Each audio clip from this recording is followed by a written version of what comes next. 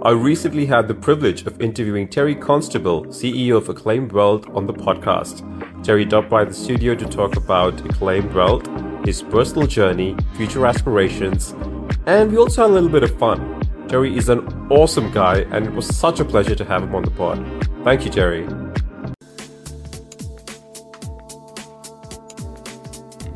Hi, and welcome to the Let's Talk Melbourne podcast. I'm your host, Vikas Raheja.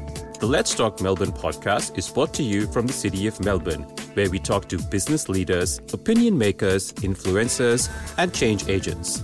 This is a space for critical thinking, open discussions, and the big picture. This podcast is sponsored by Construct Mart and Floors Trading and Clearance Centre, your one-stop shop for all the floorings and renovations. Hi, and welcome to another new episode of Let's Talk Melbourne podcast. We are doing a CEO series special, and today we've got a very special person in the studio and who's braved the Melbourne weather and come into the studio for us.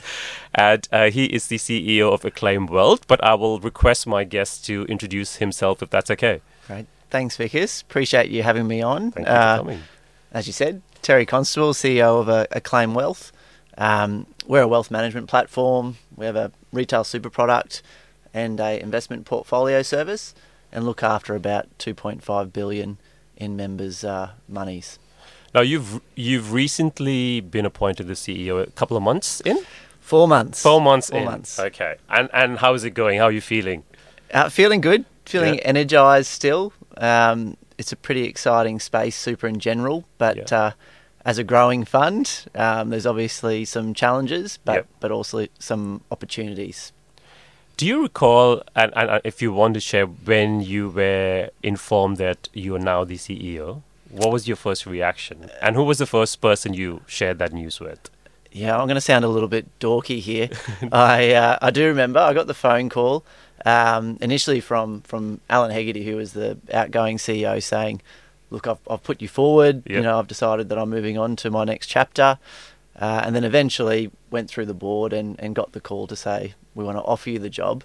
So I told my partner first, as I think you have to, and then very soon after, the next call was to Mum to talk about it. So I think she might have been more excited about it than I was, to be honest. And were you scared? Like when you were told, were you scared, nervous, anxious, or were you like, you know what, I've got this and I'm going to take it head on?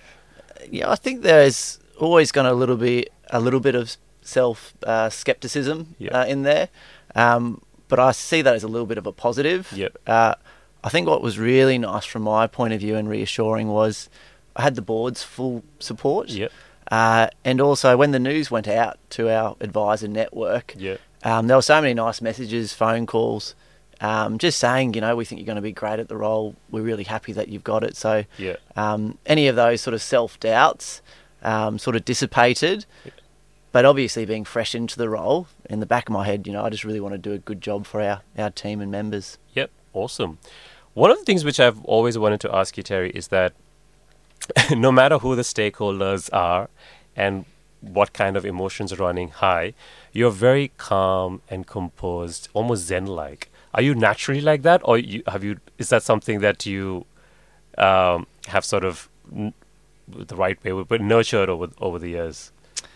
That's You're never angry. You don't even you don't even express a little bit of frustration. I don't think I've ever been referred to as zen-like, but I don't mind that, actually. Okay. I mean, at least in professional life. I'm not sure about your personal life. If you may be shouting at me, you don't know, but No, certainly. I think generally, as I go through life, I don't get worked up about things or try not to. I'm sure if you're in the office with me every now and then, you'll hear a sigh or an expletive sort of being said, but the reality is, in everything that we do, we're trying to find a solution. So I always put the lens on it. If you're going to get angry or upset, what's it actually going to achieve? And again, whether that's personal life or business life, I just don't think it really serves any purpose. So I certainly do at least try and take a step back, look at what's been said, for example, or what's been written in an email, try and analyse a little bit, digest it, think about where the other person's coming from, and then craft the response from that. Okay. Yeah, because I need to learn that from you in terms of how to be calm all the time. At least seem calm, if I am genuinely calm. And it's hard when you care about something, right? It is. Yeah, exactly. Yeah. Now, you started your career, if I recall correctly, in distribution. Would that be correct? Like advice? Correct. Yeah. Well, it depends how far back you want to go. I was at Video Easy and a pizza shop during university. I did not know that. So, do you want to give us a little bit of a snapshot on how you started and how your journey from? Yeah. Well, I mean, some would say the pinnacle of my career was at uni, working at a pizza shop. Yeah. And working at Video Easy. Some of the viewers might not remember Video Easy. Yeah. I was getting free pizzas and free That's DVDs. Yep. I was living the dream. Yeah. But funnily enough, I had a regular customer at the pizza shop that I worked at. Okay. And they were great customers. They always tipped well. Were good fun to be around. And after I finished uni, they actually said to me, "Hey, do you want to get into financial planning?" Okay. They ran a really successful financial planning firm. So I got into that, did my DIP-FS, so all the qualifications. Yeah. And then eventually I sort of realised that I was probably a little bit young, I felt, to really create those long-term relationships you need for being a financial advisor. So then I moved over to the product side and, started with what was AMG Super in an advisor services role and merged into that distribution, where before taking on the CEO role, I was ultimately head of distribution. What was the most challenging part of being head of distribution? Because that is a pretty demanding... I mean, all jobs are demanding, especially CEO is probably more demanding than that, but that is also this pressure in terms of sales targets, the different kinds of pressures, but it's also very fluid. Yeah, so certainly the target-driven nature of distribution is really transparent. Yeah. Either you're hitting them or you're not. Yeah. So there's a pressure involved in that. And I think it talks a little bit to our business, but, one of my,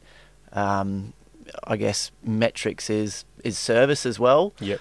So when you're in distribution, you're obviously at the coalface. Yep. You're talking to advisors all the time. So that was the hardest bit. If something's not going right, you're the one that has to talk to the advisor and you're the one that needs to front up and tell them, well, this has gone wrong and this is why it's gone wrong. Yep. I'd even say that that's something more difficult than being the CEO sometimes with our advisor network. I would imagine, That, someone's obviously talking directly to the advisors. Yeah. Sometimes you only hear what's gone wrong secondhand. Yeah. And our advisors have a reputation of being unreasonable in the industry, unfairly so. And I think they do an important job because eventually what they're trying to do is make sure that everyone gets a good retirement plan and maximizes their wealth. What has been one of do you have any interesting stories that with like a very demanding or unreasonable would be the wrong word, but a challenging advisor? Yeah, look, I'll probably go back to what we spoke about just before. Yeah. Taking that step back and asking why are they acting that way. And for most part, when an advisor's irate or angry, it's because they're trying to get something done for their member, right? True. And so if you put it in that context, advisors are trying to work for their members and they're just frustrated when something's not working. Yeah. Obviously, there's been times, and very limited times, where potentially an advisor's got a little bit angry over the phone. I've worn that storm, the phone call's finished, and then very shortly after, I've got a phone call back saying, I just want to apologise. I didn't mean to talk that way. So I think the really key part with that is building the relationship with the advisor so that when something does go wrong, you've got that foundation there. But to be honest, I've been very fortunate with our advisor network. I've even become quite good mates with some of them and, caught up outside of work. So maybe I'm a little bit lucky or maybe that's based on just... Oh, don't undersell yourself. It's not luck. Anyway. Now, interesting, I want to ask you, because I asked our earlier guest as well the same question. A lot of advisors are now exiting the industry given all of the, post-royal commission, that's just the norm. It's a bit sad because if there has ever been a need for financial advice, it's now more than ever, I would imagine. So what's your personal take on this whole trend of advisors leaving the industry and then robo-advice coming in, which cannot fully realize the potential of face-to-face advice? Any thoughts you have on that? Yeah, probably answering the first part of the question initially. Obviously, I've seen the advice space change. Yeah. I've seen a lot of really quality advisors that have a lot more to give, sort of stepping back from advice a little bit earlier than they intended, and I think that's a real shame. I think potentially the change of the goalposts constantly has been really frustrating. And at the end of the day, advisors are people as well, and a lot of them are running, their own small businesses. Yeah. So when things like that impact their financial liberties and their career and their families, that's quite hard to watch. Yep. So I think it is disappointing that a lot of really quality advisors have left the industry. It's the old story about a few bad eggs spoiling it for the majority. Agreed. I think. Yeah. So something needs to be done to clean up, and I think there has been a bit clean up, but it's probably been a bit more of a macro sort of strategy rather than targeted at the people that are doing the wrong thing. Yeah. In relation to AI, they've been talking about robo advice, AI advice for years now. Yeah. For a long time. So at the moment, I think there's definitely an application in terms of assisting the advice process. Yeah. I think for really scalable advice or simple advice, maybe there's an application there through tools, etc. But when you have a client sitting down in front of you, I think at the moment that technology is not right there in terms of picking up all their goals. Things in life aren't always black and white, right? Exactly. So I think there's always going to need to be that human overlay, that personal touch. Yeah. If it's not just for the advice, just because people are more comfortable. Yeah. Now, for anyone who's listening and watching us, can you help us? It's like one of those MTV series. How is a day of a life in a CEO? But how does your standard day? What time do you get up? What do you do? And when do you finish? Like what is Terry's day as a CEO? Yeah. Okay. So it varies a little bit, but if I'm in Sydney where I live, I try and get up at 5:20. It's a 5:40 gym class. Okay. Should I give a shout out to the gym I go to? Please, by all means. It's my partner's brother's girlfriend's gym, so Blackout Gym in Tarrant Point there in the Shire. So try to go to that class. So in Sydney, please visit this gym if we do have people in Sydney who listen to us. Wait for those member discounts to come through. Go to that class and then get the train into the city. So it's about 45 minutes. So usually take that time to do some emails, for example, on the laptop. Get into the office around 8:15. And then we have a few meeting structures that I think just assist us get into the rhythm. So normally we'll have a team huddle. I've realised with the CEO role, there's a lot more meetings in the diary just constantly. I think you're in quite a few of them on a weekly basis. I know. Sorry about that. And then after that, probably knock off work at around 6 and the train trip back. But every day is different. Because our head office is in Brisbane, there's a lot of domestic travel at the moment for me. So at least 2 days a week are spent interstate. Okay. So that's every week? At the moment, Wow. Okay. Yeah. And how do you have the mental and physical bandwidth to do all of this? What time, you getting up at 5:20 every day in Sydney would be hard, I imagine. Or is that you're used to it now? Or you've always been like that? I've always tried to do something in the morning in terms of physical activity. I think that's a big, well, not necessarily secret, but pretty well documented. You go out, you exercise, you feel better, the endorphins go, and I feel I'm far more productive at work as a result of that. The real challenge is when you're travelling, you lose that routine. True, yeah. So that's a really hard thing to have to adapt to, and I'll try and sneak in a run maybe tomorrow morning or something like that just to feel like you're doing something.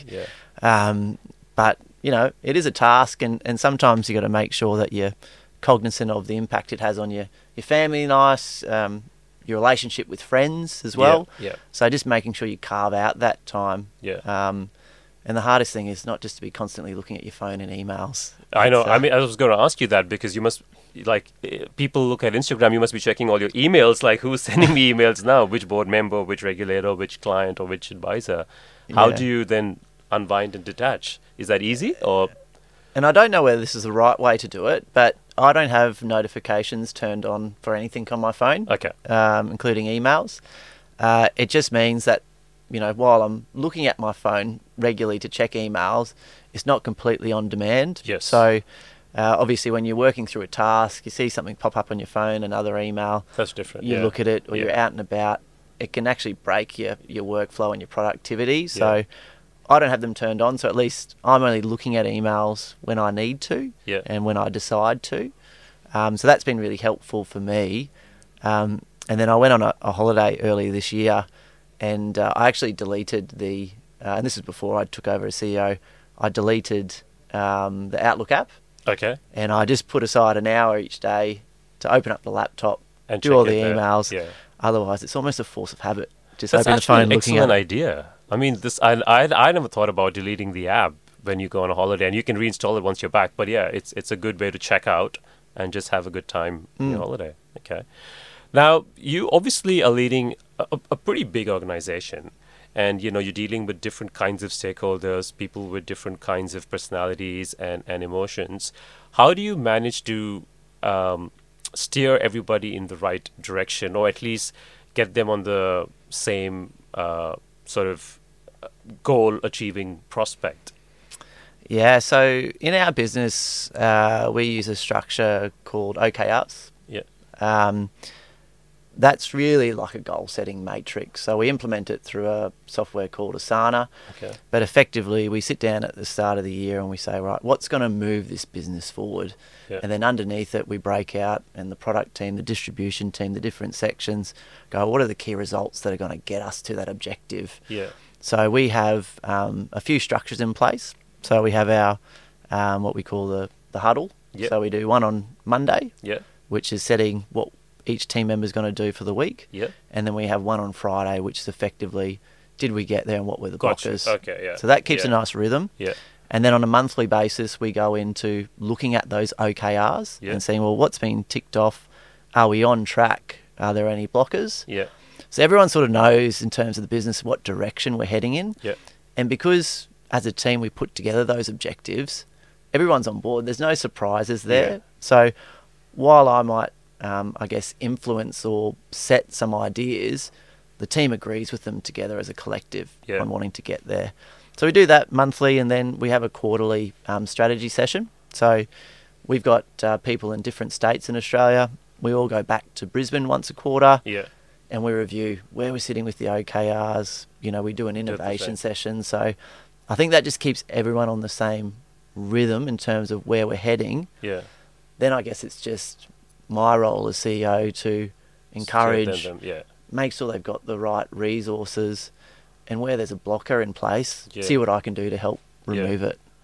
And also, because your team is spread out, and also different time zones, right? Like Brisbane and Sydney as an example. I mean, it's still different, although it's small. How do you manage to keep track of all those different things and even basically lead teams which are in cross locations? Is that something? And I want to give a shout out to Angus, yes, who I have a soft spot for, the great man. The great man. How do you you do so much in Sydney, then you're traveling, and then you've got teams in different cities. How do you keep on top of all this? Do you have a personal strategy in terms of how you approach your work, or? I thought you were going to ask, do I have a personal assistant? No, I don't have one of those. Well, you should get one, I would imagine. Yeah. Look, I'm quite fortunate. We've got a really great team with some really great leaders within the business. So certainly I'm not a micromanager, and I have full confidence in those people. So you mentioned Angus, our head of product and strategy. He does an amazing job in terms of steering the direction of the business. And then we obviously have a weekly catch-up where we talk about, again, blockers, where we're moving in terms of a couple of items. So you're always conversing and understanding and being, this is how you sort of... Exactly, yeah. And, we've got fantastic people in the advisor team and the distribution team. Amy West has been with the business for a long time, but effectively she manages a team of advisor services officers. So while the team's fairly big, my day-to-day interactions aren't necessarily with everyone in the team. Gotcha. It's touching base with some of the heads of departments. Cool. What's the... before we jump into I want to ask you some of the industry questions, but before we jump into that, What are some of the things you're looking forward to in 2020 for you personally and also professionally? 2024, it's going to be a pretty big year on the work front, but on the personal front, a couple of things. We've got my best mate's wedding overseas, so doing a little States trip. Nice. Which will be fantastic. There's some rumblings. I've got a dog, a little English Staffy called Frankie. Yeah. There's been some consideration about getting another dog, oh, so that would be significant. That's amazing. I love dogs, so yes, that would be good. But and this links in with personal and work-wise. Obviously I'm committed to really showing up as CEO and seeing what that takes. Obviously fresh into the role, so obviously want to do a good job in terms of that. So I see 2024 as a real focus of mine. And then on the work front, it's a big year. As you're across some of the items, we've got a large data migration project underway. We're going to be launching a fairly significant new partnership. There's potential sub-plan opportunities there. So I think it's really going to be one of the biggest years for Acclaim and transform the business. No, I think that's it's exciting and fantastic. And if in my humble opinion, I think you're doing a fantastic job so far. I appreciate that. So congratulations. I think that's great. Thanks, man. Now, one thing I want to ask you was I sneakily saw your guitar.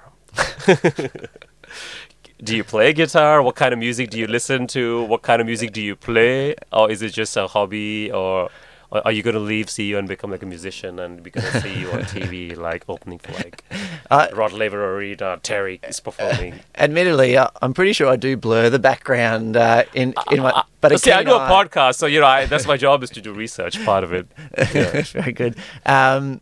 So, no, I'm not a guitar player. I do have a guitar, and I think I can play a few songs. Can you tell us? So I won't ask you to play, but what are the I was waiting for the guitar to come in. Guitar, but any song that you play to? Yeah, so... Or you like playing to, rather? Yeah, so I look for songs that have about 4 chords, because that's about the extent of my talent. But there could be things like, I think everyone that has a guitar needs to be able to play Wonderwall. Yeah, so, I mean, that's in there. Yeah. Cranberries, Linger. I love that song. Yes. Yeah. And the pinnacle of my guitar playing was a cover of Breeze Blocks back in the day. So, wow. Oh, so you've been doing this for a while? Well, I started getting lessons and then I probably stopped about 5 years ago. Yeah. But it's something I definitely want to pick up again. Okay. Unfortunately, my guitar playing and singing capabilities don't align with my ambitions because I love music and really eclectic tastes. Yep. So things like Fleetwood Mac we'll be playing, then some newer stuff, Big Scary, etc. So it could be anything in there. There could be a bit of Natalie Imbruglia Torn tossed in among the mix. So it's pretty eclectic, varied kind of taste. Yeah. Much to the dismay of anyone that has to listen to me when I've I'm sure it's not got that the much. iPod plugged in. I'm sure it's not that bad. Now, to jump into the industry stuff, I wanted to get your observations in terms of from financial services, particularly super and retirement. What do you think are some of if you had to pick top 3 opportunities and top 3 challenges the industry faces, any thoughts that you think you can share? Yeah. It doesn't even necessarily have to be top 3, but any of the, from your perspective, the major ones, yeah. Yeah, so opportunities and challenges. Opportunities and challenges, yeah. So I think in terms of opportunities, as an industry, we're almost 3.5 trillion, right? Yeah. And, industry funds are slightly different to the space that we operate in. But within the industry, there's obviously a big opportunity to meet the needs of a very large portion of people that are moving into their retirement phase and their drawdown phase. So within that, it's probably a challenge, but the opportunity there is for, I guess, the industry funds to come up with some really great retirement solutions there that are direct to member. Yep. And I think from our point of view as a retail provider, we've got the ability to create some more tools and a more comprehensive platform to support advisors and, I guess, meeting the retirement needs of that older generation, the boomers coming in there. I think there's a really good opportunity to innovate in the super sector. I think we're in a unique perspective that while we're not small, we're certainly not large, So it just means that we can really start to play on some of our strengths and be a little bit more nimble in terms of what we're doing. And that's what I was talking about, that new partnership. So looking at some different solutions compared to the standard SMAs, tweaking things where we think there might be an opportunity and we can move a little bit faster than the bigger players. So in terms of the opportunity front, I think, innovation in terms of coming up with some unique solutions. That's both technology and financial. Correct. Correct.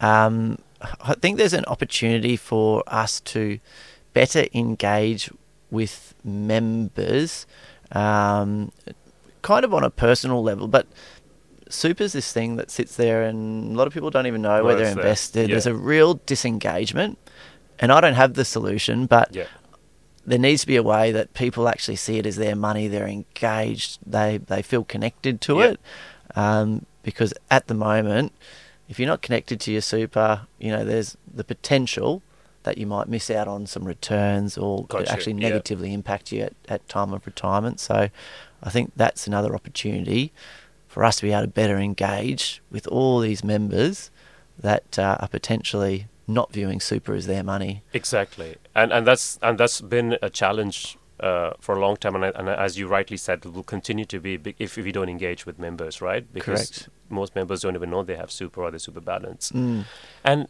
your thoughts on insurance? Do you think people have the right cover of insurance within I'm not talking about like outside of super. I'm purely talking about within super. Do you think we are underinsured, overinsured with all of this PYS stuff that's come through? Any observations that you've experienced?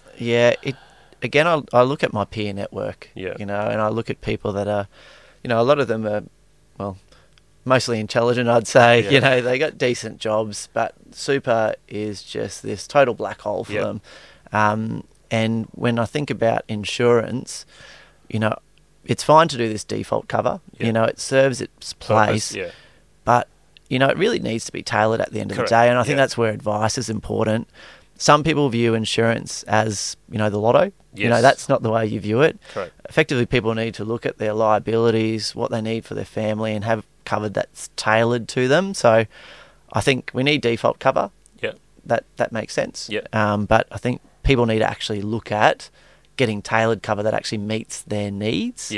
I would also say that talking to, again, a lot of people in my peer network or friends of friends, a lot of people don't even know they've got insurance. Exactly, Or, SCI, income protection. And some people will be off work, and obviously I can't give advice, but I said, have you looked at your super? Make a phone call and actually see if you've got any cover there. So you're paying for it. You've got the automatic cover. It's worthwhile checking if you can actually utilise it. Okay. No, that's important. I think, as you've rightly distilled throughout this conversation, is that it's important to get good financial advice and at least understand your superannuation, importantly, and then tailor it based on your individual needs. So that's important, and that's the challenge that we face in this country. Great. All right, now we're going to play a little bit of a fun game. So I'm going to ask you 10, we call this a Furious 10. So I'm going to ask you 10 questions, and you have to give quick, witty, rapid answers. It doesn't have to be witty, but it helps if it's witty. Quick and rapid, I don't know. Quick and rapid, All right. Are you ready? Yes. Okay. If you had to invite 3 celebrity guests, dead or alive, for a dinner party, whom would you choose? Well, I'm going to do this because that'd be interesting. Maybe Elton John, Jordan Peterson, and I reckon Freddie Mercury would have some good stories. Oh, yeah, definitely. Oh, it's a good list. And then you can play guitar. And then, but just listen to how they interact. I think there might be some conflicting views on everything. Absolutely. If you were stuck in an Uber and you had to listen to only one song for your entire journey, which one would you choose from these two? All the Single Ladies by Beyonce or Gangnam Style by Psy? Is neither an option, but I'd go you have to choose all the Single Ladies. All the Single Ladies, okay. The best thing about being a CEO is? I think fulfillment, in terms of being able to actually get your hands on something and craft it and it's yours. Okay. Now, if you had dinner invites from both of these celebrities on the same day and you could attend only one, which one would they be? Barack Obama or Emma Stone? Barack Obama. Really? Okay. I would choose Emma Stone, but that's okay. What do you value most, EQ or IQ? EQ. Okay. And your favorite holiday destination? Oh, New Zealand, Queenstown was pretty special. Yeah, it's beautiful there. Yeah. What advice would you give to your 20-year-old self? I think confidence in yourself and knowing who you are as a person. I think that takes a little bit of time to learn your identity, to I guess, you might know your values, but to outwardly speak them and stand up for people. So I think that would probably be it. That's pretty good. If you could only drink one thing for the rest of your life, which one would you choose, beer or wine? I'm going to go beer. Beer? Okay. Now, in 5 years from now, what's the one thing you look forward to most for yourself?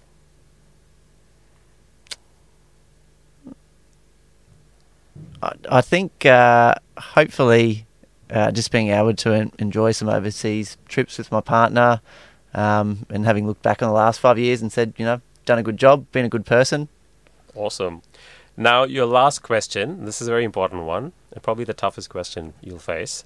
You're on a chartered plane with your team, coming back from a conference, and the plane is about to crash. You have only 2 parachutes, one for yourself and one for another person in your team. Whom would you choose?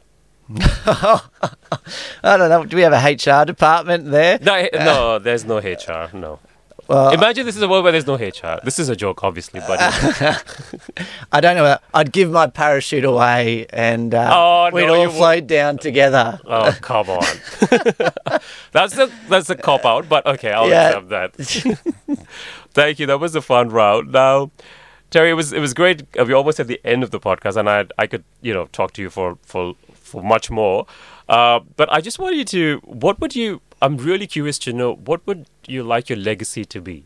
Like down the track, when you say 10, 15 years, when you look back to your role and your journey and your career, what would you want your legacy to be for people within Acclaim or outside, or anyone whom you've met or worked with?